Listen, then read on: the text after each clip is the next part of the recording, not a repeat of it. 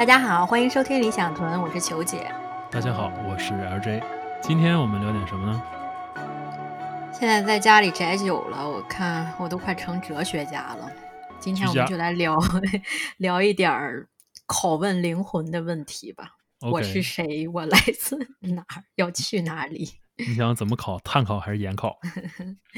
主要就是可能你在家里时间久了，跟自己独处的时间长了，你就会问一些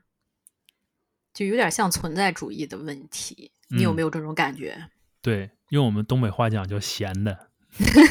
是，但我觉得这是一个很好的契机，因为有时候很多人就没有办法跟自己的，就没有办法独处。比方说，就是你即使是一个人在家里，你也会想看手机啊，或者刷刷剧，就你没有办法跟自己脑子里的思想独处。是有这种情况，因为我们现在的 attention span 都非常的短嘛，就是都被训练的非常的短的 attention span，就像什么抖音啊什么这种，还有就你不断在翻，不断的下一个，然后包括什么 Tinder 啊，什么这个所有这些社交软件也是，老觉得下一个是最好的就是永远在吸取着你的 attention，所以有的时候能够静下心来去想一些事情也是挺不容易的。是啊，你一说到这个 attention span，就是这个注意力时长吧，就我之前跟我一个 mentor 他聊，他带孩子的，他教育孩子的方式就是培养他的注意力时长。就是说他不会给孩子看电子产品，如果他孩子在那玩的话，他也不会去打扰他，就让孩子一直在玩。他说他有一回带孩子去一个咖啡店，然后咖啡店里面有一箱的玩具，小孩坐在那儿玩了一天，然后他就在那儿坐了一天，他就不会去打扰他，他就觉得孩子能有一个专注力特别的重要。不像现在，我就觉得我可能办着工作着一会儿，我就去刷刷 Facebook 或者 Instagram 这种了，就感觉已经很少能有那种哇专注一个东西专注一天这样子的感觉。我记着应该是 Tim Ferriss 吧，就是他以前也试过，就是说每隔一段时间你要 take a break，就是你要去从这种social media，就是从社交软件上面休息一下，就是比如说可能一周不去看这些东西。哇，太难了！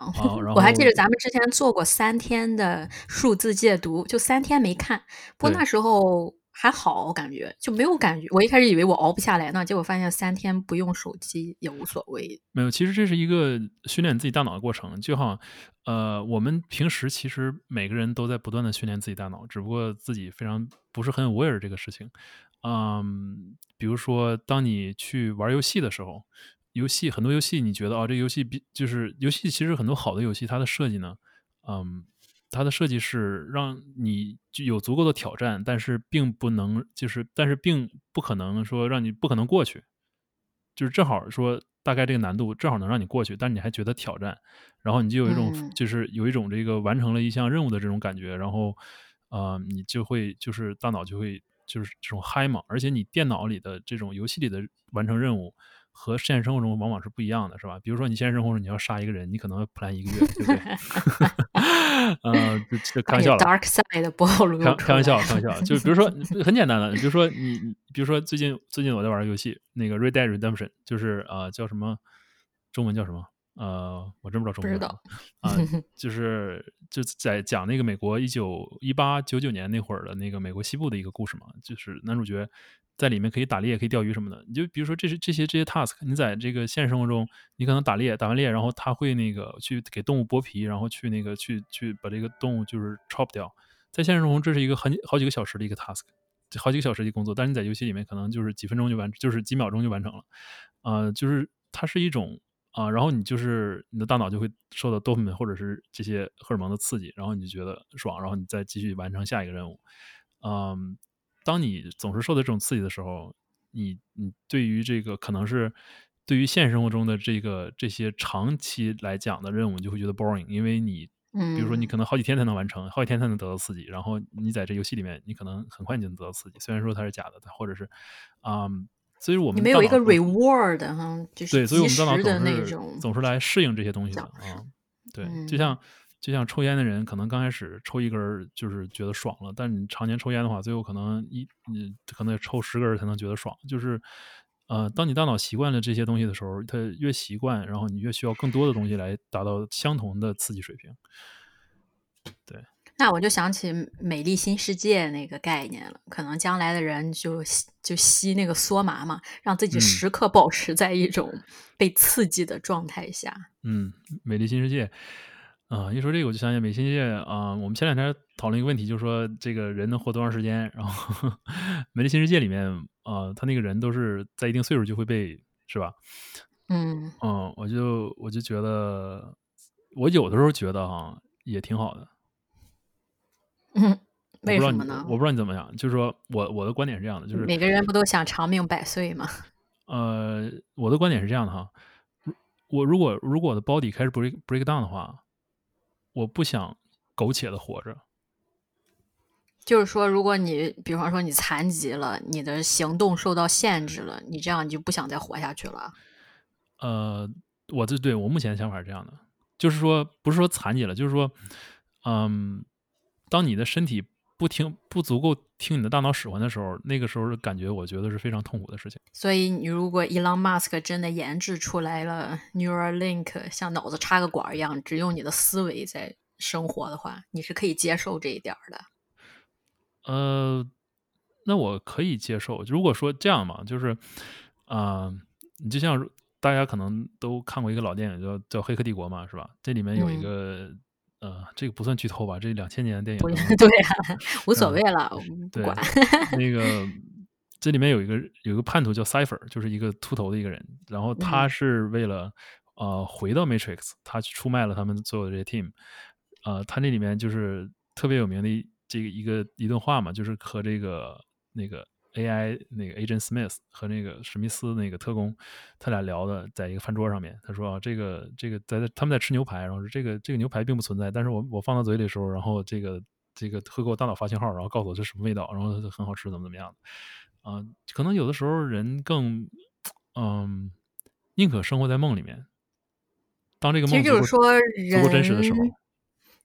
就是现在很难有一个确凿的证据证明现实和梦的区别。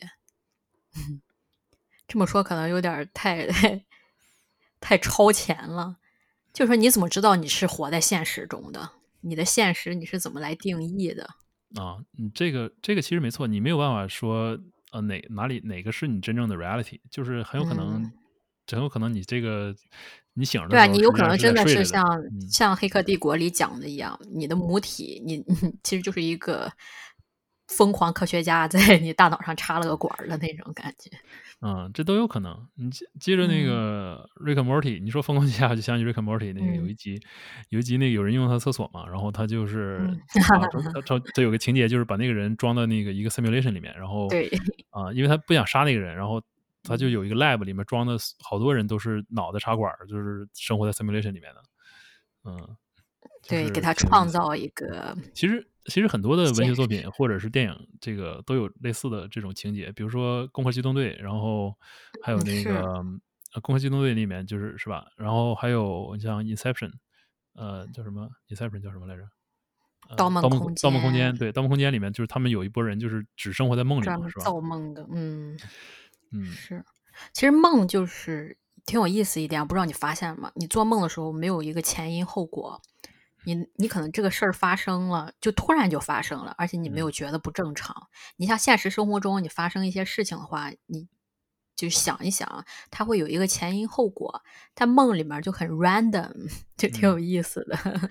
这个不是 Cobb 教那个小姑娘的第一课嘛？就是他们在那个巴黎的一咖啡馆旁边坐着，然后就是他就问他说：“你有没有意识到你不知道你怎么来的？”然后然后那个小姑娘她意识到我们在梦里面。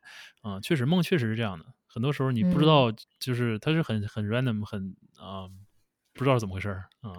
你有没有梦里面的事情，然后在现实生活中发生了？梦里面事情现实中发生，我还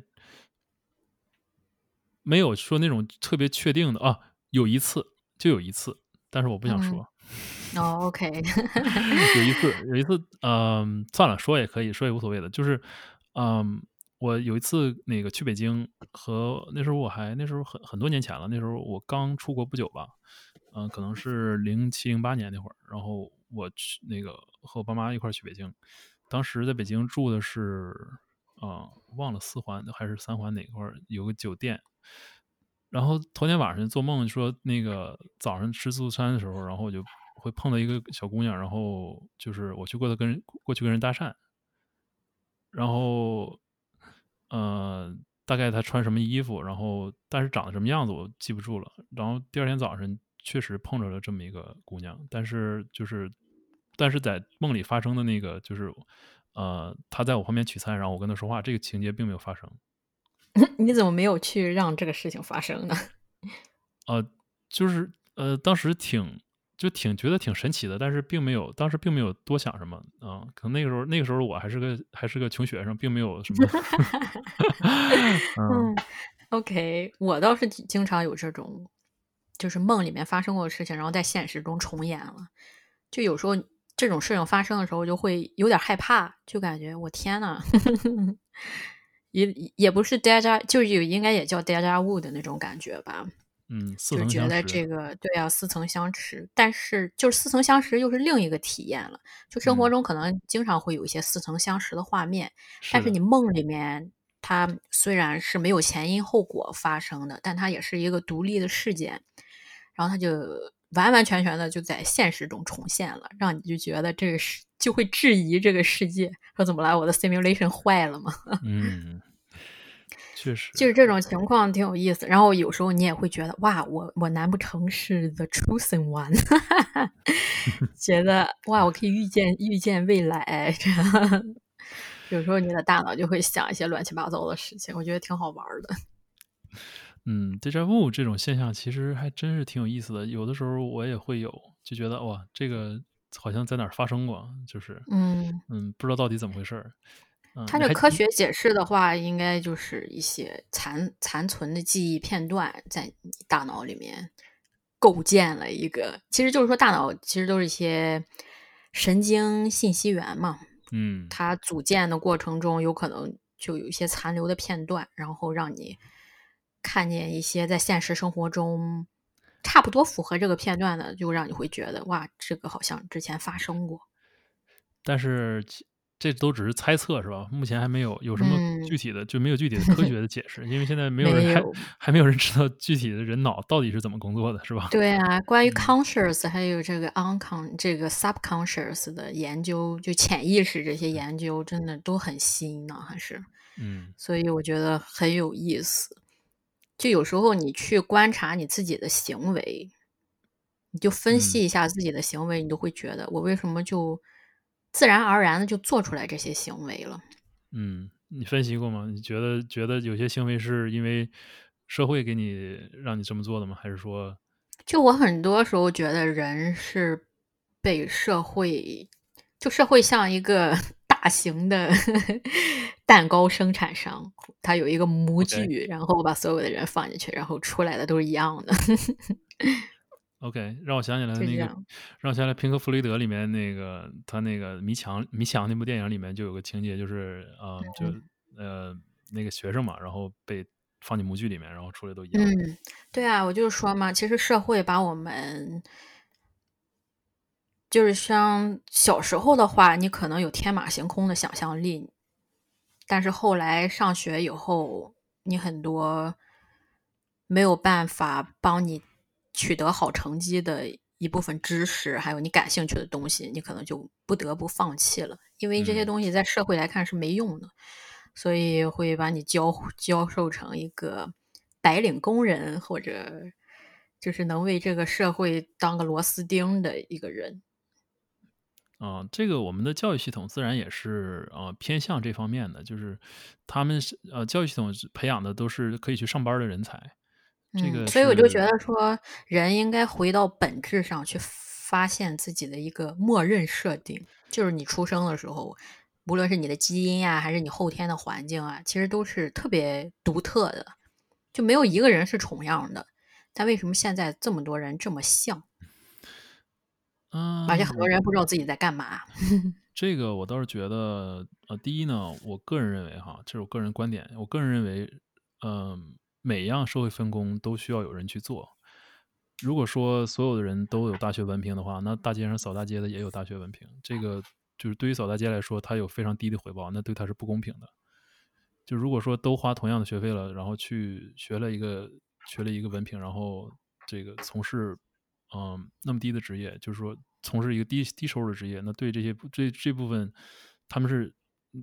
如果是比如说有什么学生贷款或什么，他们是永远翻不了身的。所以自然有人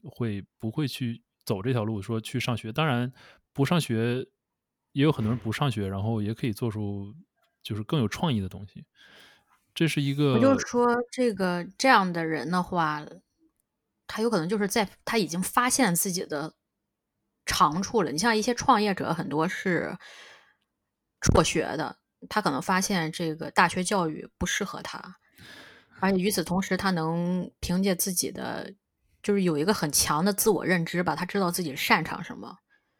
他就能做出这个决定，不用跟着这嗯，个社会赋予你按部就班的这条路去走。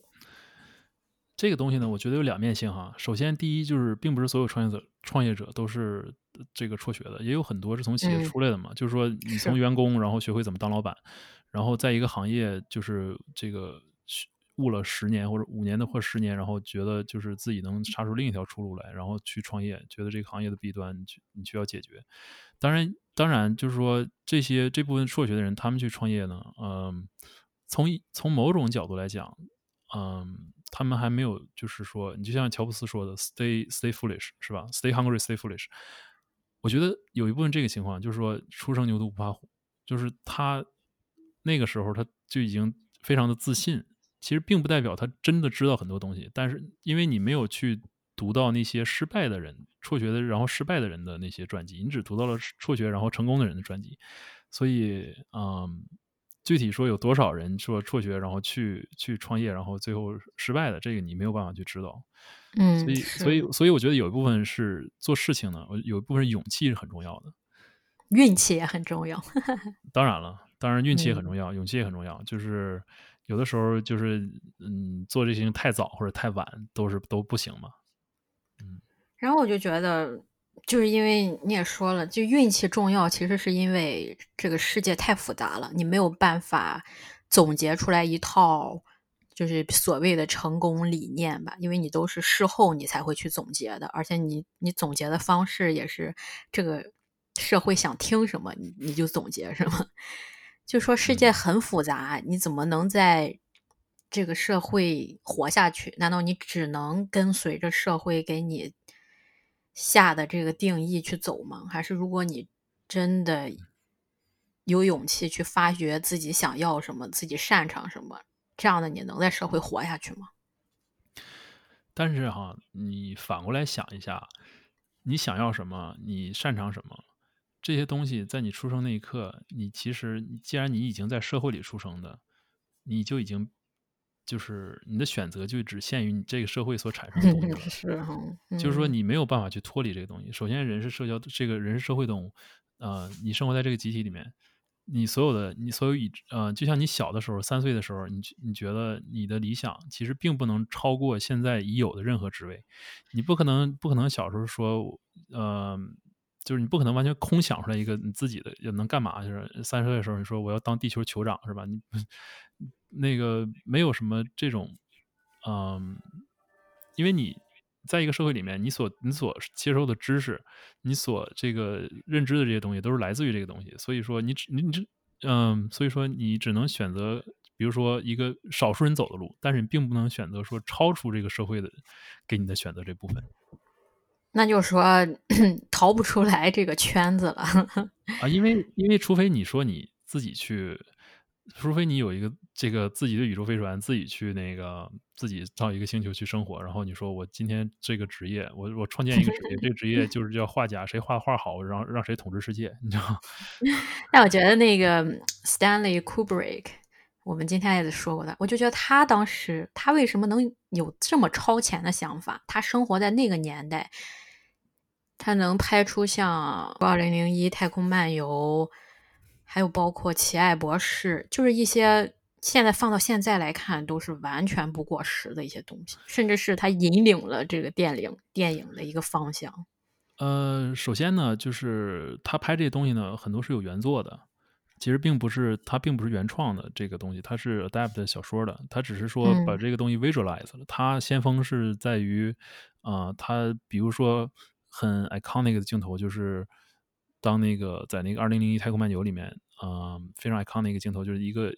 那个空乘，一个宇宙的空乘，然后那嗯，个它在那走是吗？对，在那个宇航舱里面走，然后有支笔，嗯在那个天上转，就是嗯你像这种，就是还有最后那个非常 trippy 那种，像那个吃蘑菇吃多了那个在那个隧道里面穿梭那种感觉的那个，像这种，他就是他把这个小说可能给 visualize 了，但是这个并不完全是他创作的，但是他确实有一些，但是也不排除说他能够 visualize，能有这些想法，能够创作这些东西，嗯，说明他是一个很好的讲故事的人，也就是他也确实嗯是一个先锋，并不是否定说他的成就把所有成就全部归功于原作者，但是，他确实把这个东西发扬光大了。如果没有他的话，估计也不是什么 bestseller 小说之类的。你一嗯说到这个讲故事，我就想起那个尤瓦尔写的《未来简史》，他就说啊嘛，其实整个就人类简史和未来简史，整个人类的故事，其实人类的历史就是在讲一个故事嘛。就人一旦有了这种叙述能力的话，他才会能有今天这个发展。他嗯会利用自己的想象力构建一个完全不存在的东西。你就像是政府，就是大型的组织这些东西，嗯。它其实不是一个特指的一个实体，它是有很多很多的人组成的一个机构。但是你要是给蚂蚁去讲这种概念的话，他们可能就不会理解。蚂蚁可能不会理解，但是蚂蚁绝对是执行的比人类要强得多得多。嗯就是前两天我记得聊天的时候，我们讲过这个问题哈，就是这些社会结构啊，还有人类的生存问题，就那时候就讲到蚂蚁嘛，蚂蚁每个工蚁有工蚁的工作，然后兵蚁有兵蚁的工作，没有哪个蚂蚁会觉得，哎，我今天我想干兵蚁的活儿，然后为什么兵蚁挣的比我多，然后那个上面那个大玩意儿天天在那儿生孩子，然后我们就得喂它，是吧？没有一个蚂蚁会这么想，就是他们是一部，就是他们的社会是一部比较效率比较高的机器，没有人你说会人类质疑会将来上这一点。会成这样吗？你共产像咱们主义呢？看那个，但共产主义每个人好像还是，就是难道是每个人各有各的分工，然后均富了吗？这是共产主义的概念吗？我都不知道。说老实话，我也不知道，因为没有实现过。还没有达成。但我就觉得，就如果是像这样的话，你觉得你想生活在这样的社会吗？你一生下来就知道自己要干嘛，你的选择没有那么多，你已经被既定，你的命运已经可以看到头了。嗯，我当然会觉得，就是说，如果你出生在这种社会，你可能觉得这是一个常态，你就不会觉得怎么样的。但如果你生活过一个在这样的社会生活过，然后你再去另一样社会的话，你就会觉得这是对你的一种压迫。没有比较就没有伤害。如果说你出生就这样就被洗脑的话，你可能永远不会从这种醒来。但有时当然了，候会有很多的，就像西部世界里面那种 outliner。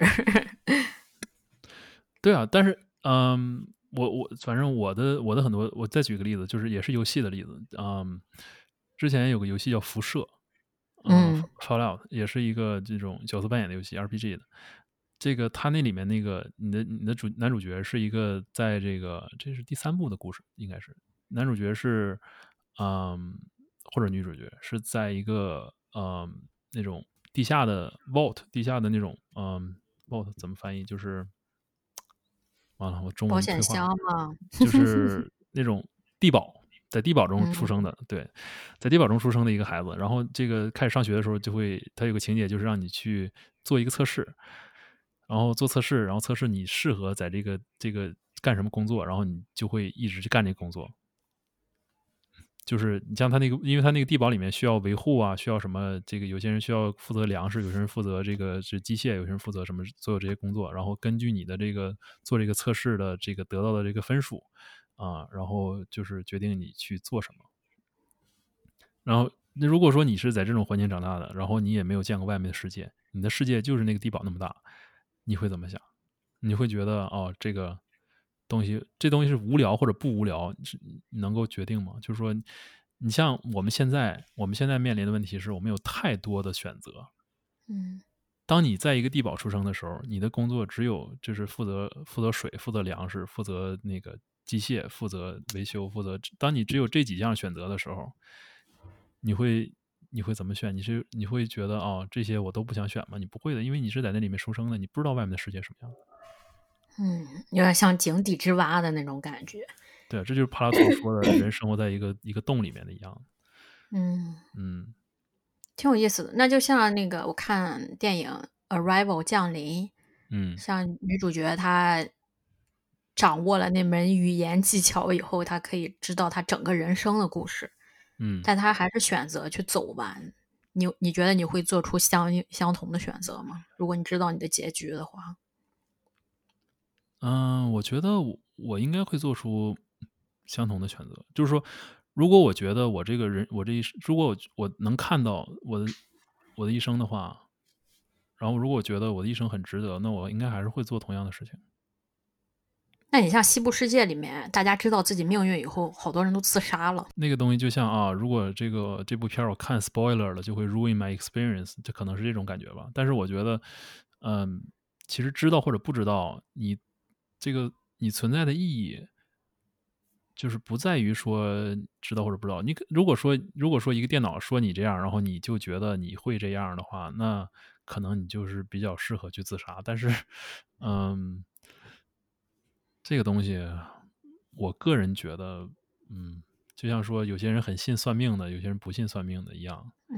是，有时候这个东西你也可能完全看你怎么去解读嘛。怎么去理解这个事情啊？怎么去理解这个？首先，这个他当然你说西部世界，他这个首先他电脑里那个profile 是不可信的。他会，你像那个Caleb，他可能他那个里面的 profile 跟他本身的性格实际上是不符的，他已经是被洗脑过了的。但是，你像如果说有个大师说你这么说吧，如果说有个大师给你算命说你明年必定会暴富，那你对这个事情，你觉得会没意思吗？你觉得明年暴富，那我一定的事儿了，那好没意思啊，一点惊喜都没有。你会那什么吗？你会就在家蹲着，然后不出去干活吗？你可能就会做一些往暴富上面努力的事情。这都是 suggestion， 对吧？所以对啊，对，但是你看，这是一个 positive 的事情，然后你去做这方面努力。如果是 negative 呢？难道你就不去做了吗？好多人我看有人算命说，哇，你今年必有一灾，然后好多人就特别的谨慎小心，他有可能就没这个灾了。就是说你会做一些人就是一个不确定因素，你会做一些东西而去影响你一些。对啊，就像我们之前说过的，说马克思、恩格斯预测资本主义一定会失败，然后为什么后来没失败？因为他们写了本书，然后这本书出来了，然后资本主义读完以后觉得你们说的有道理，我们要改一改。是，就当你变量太多了。就是有的时候，当你说出一件事情，然后当你预测一件事情的时候，然后这个世界就往往因为这些东西已经在改变了，所以就像有人说我们可能股市已经到底了。很多人都预测我们股市可能还会再跌，但是当很多人都这么预测的时候，可能这件事情就不会发生。你像期货市场，其实就是看着一个人的一个 behavior 嘛。就像很多经济学家，他的预测之所以准确，是因为他预测出来以后，好多人会相信他，然后都去往那个方面去努力了。对，会有这种情况，肯定会有这种情况的。挺有意思。你刚才提到那个西部世界里面那个男主角，他的记忆很多都是被编辑上去的。就是说，有时候你过去的记忆，你觉得是真实发生过，其实有可能根本就没有发生过。你还记得那个 Sarek 和这个 Maeve 说的一句话吗？就是说你们那个这些 host，你们有 perfect memory，就是你们看到什么你记住就是什么样的，但是人类的 memory 是非常不可靠的。对啊，对，其实我们之前我跟你讲过，我有一段关于你的记忆，在啊，网上，在微博上的，就我觉得特别特别的生动清晰记得，哼，但你就是说根本就没有发生过。嗯，后来我去找证据，然后也是其实就是根本就没有发生过的。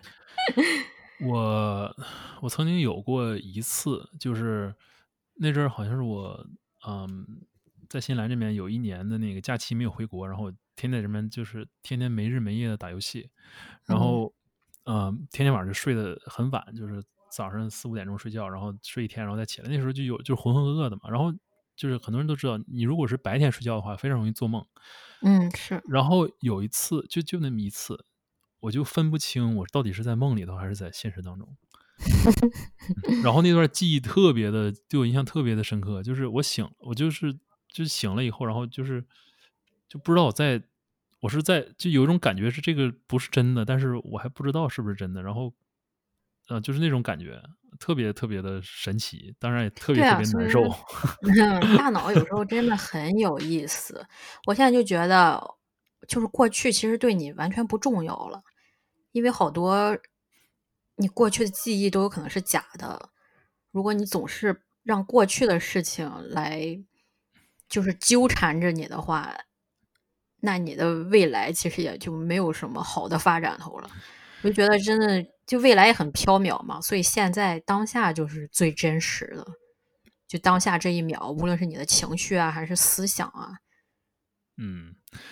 我倒是觉得，怎么说呢？过去的记忆，过去对你造成的创伤，这个东西有的时候，咱们中国就古话讲，就一字被蛇咬，10年怕井绳嘛。就是说，它很多时候是潜移默化的。你可以不在乎你的过去，但你的身体并不一定就是不会忘记你过去经历的。就是如嗯，果说，我就说有一天你的手在你切菜的时候被嘎了个口儿，你可能下次再见同一把刀的时候，你就会就是你这个记忆，你没有办法去完完全全的去把它忘掉，或者说是，嗯，这个人的记忆就是用来去躲避，这样人的记忆就是用来在远古时期就是用来躲避这些掠食者，比人类更高级的掠食者的是吧？是。所以，嗯，怎么说呢？我觉得并不是觉得过去能怎么样，只不过就是你需要去正视它，然后，对，我觉嗯，得我觉得好多情况下，你的经历其实不重要，但重要是你对经历的一个反思，你从中学到什么了，是的，是这一点比确实这样。较重要。一定要去总结。你就像很多的这种 AI 或者是这种包括在股市这些 trading 的一些 algorithm，他们都是去找规律嘛，就是过去发生这个，然后那个会造成这个，就是说其实人类也是一样的，只不过人类有一个非常不好的记忆，所以有的时候总愿意忘。就是记吃不记打是吗？咱们这个东北怎么说？记吃不记打。然后可能过去发生的事情，然后自己并没有总结，那可能还会再次发生。嗯就是说人类历史上其实很多灾难啊，还是一些什么经济危机啊，这就是之前都发生过了，就是人都没有学到这个东西，就觉得啊，没事儿，反正已经发生过，过去了，就没有去反思这个就过去。咱们有句古话叫"以史为戒"嘛。其实嗯过去怎么说呢？并不是说没有反思，但是你像很多的黑天鹅事件的话，它并不是说它的效果和过去是一样的，但是它的起因和过去可能是不一样的。就是很多没有办法预测的事情，或者说是只有少数人能够注意到的事情，这个确实是没有什么规律可循。但是人脑呢，很自然的总愿意去寻找规律。比如说比特币过去几年在这个每次，比如说比特币过去几次那个产量减半的时候都会涨，那我们下次产量减半的时候也会涨。你像这种规律，就是人脑非常容易犯的一种错误。嗯，嗯就是就说人有时候会逃避自己的情感和面对的问题，嗯但是这些东西你可能暂时压抑住了，之后却会对你就有反噬的效果嘛。你有没嗯，有在生活中会刻意压制自己的情绪啊，或者有了问题，你宁愿就是暂时放在一旁，先不去管它，不去想？当然有，当然有，而且我自己也非常 aware 这个事情。就是有的时候，这是一种选择吧。有的时候，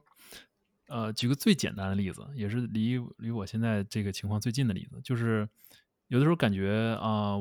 比如说我想认识一个姑娘，然后因为人都有需求嘛，是吧？人都是社会动物，总想有找另一半。是比如说有时候我想认识一个姑娘，但是一想，如果现在认识她了，然后但是我天天在忙着我自己的事情，就是让我感觉就不会100%的认真的去付出，或者说我怕一旦说是去忙这个事情，我就没有精力去做其他事情，所以说有的时候就算了，还是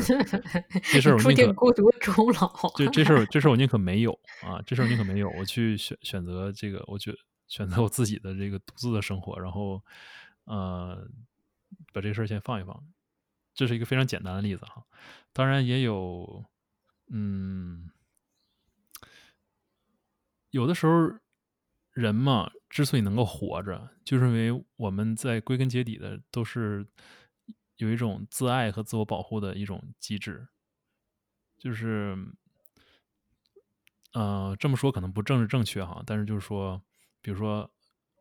很多的胖子都很乐观，为什么这么说呢？就是因为他们在外形在不如别人的时候，然后或在一个就是起码现在社会这个审美，他们的外形不如别人的时候，他们能够选择继续快乐的活着，所以他们就是说他们很乐观。有的时候人就是这样，就很多情况下，我是有面对问题的时候，我肯定会去想怎么解决。比方说你说这个胖子问题吧，那我肯定会去想减肥。但有的人可能他就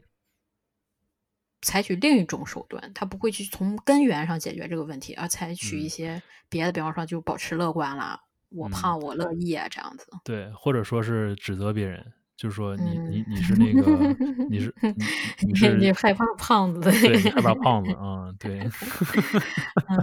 就有时候感觉人的一些选择就挺有意思的。你没有说到这儿，我就想想，你有没有感觉，就是我们现在的社会，现在的这个社会情绪，是一个基于受害者的一个为主旋律的一个情绪。就说大家很多人都不敢说话了。就是说，现在社会的这个怎么说呢？现在社会的这个 power 来自于作为受害者的 power。就是说，无论你做什么，比如说如果你是一个 Asian，要说你可以指责别人你是个 racist， 是吧？你不录用我，然后你是 racist， 或者说你是个女的，那个你对我说了一句调情的话，那你就是性侵，或者是当然不排除有真的哈，但是有很多的时候，包括你就像有些白人可能站在黑人的立场去批评别的白人，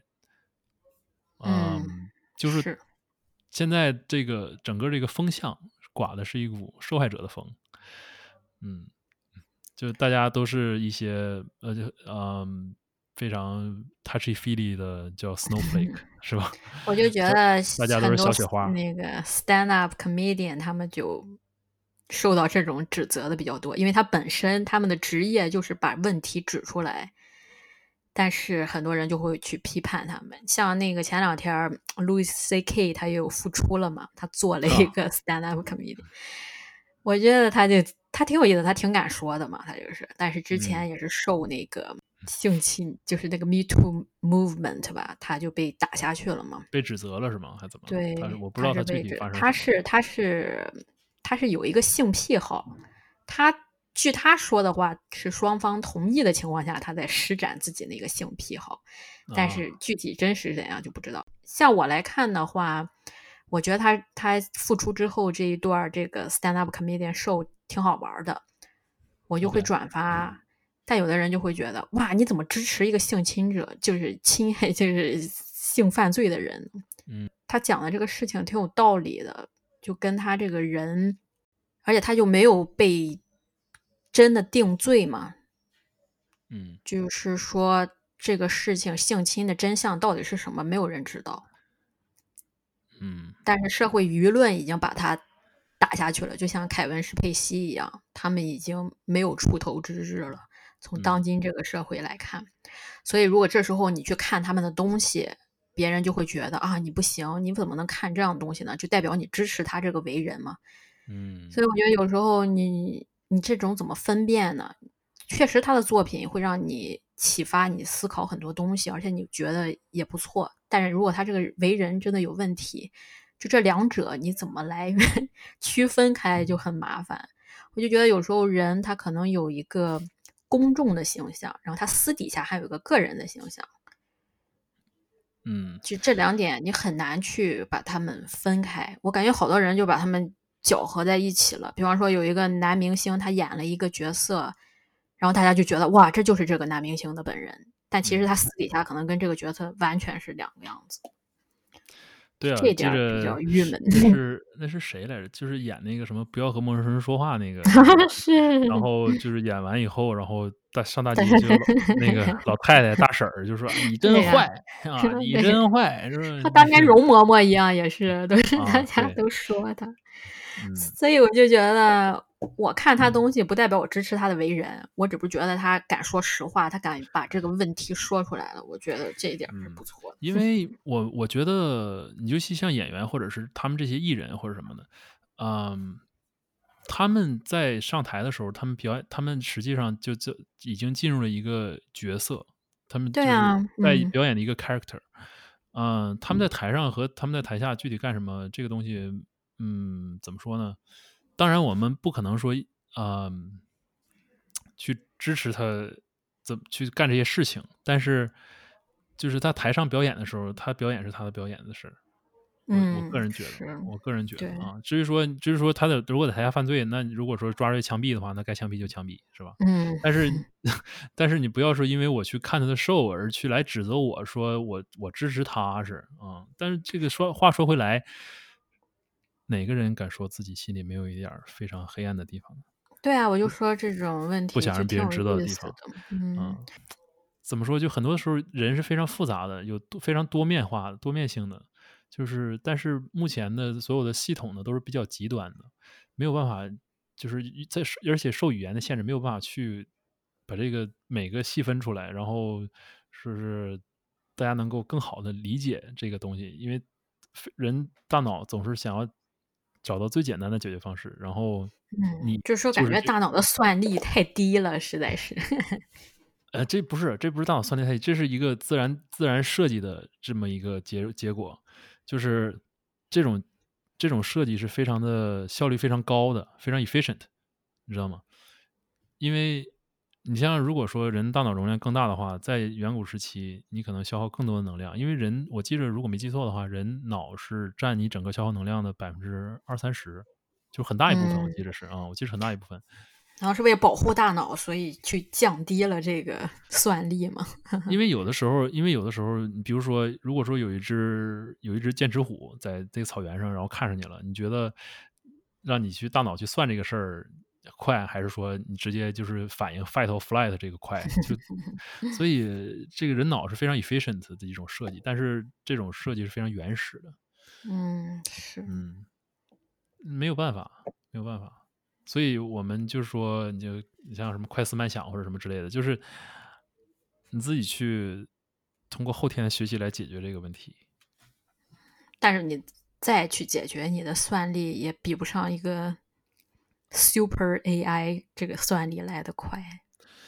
那用说嘛？我觉得目前来讲的话，你就是从就感觉碳基生物。我们的存在是不是就是为了给硅基生物的诞生做铺垫的？这个都没准儿，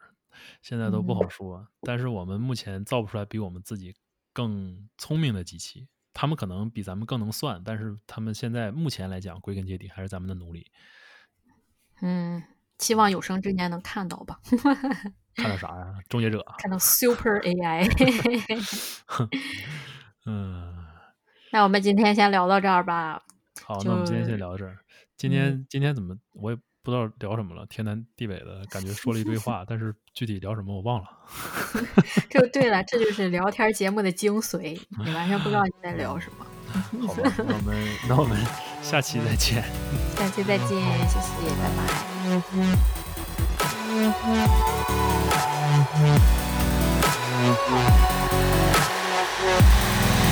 拜。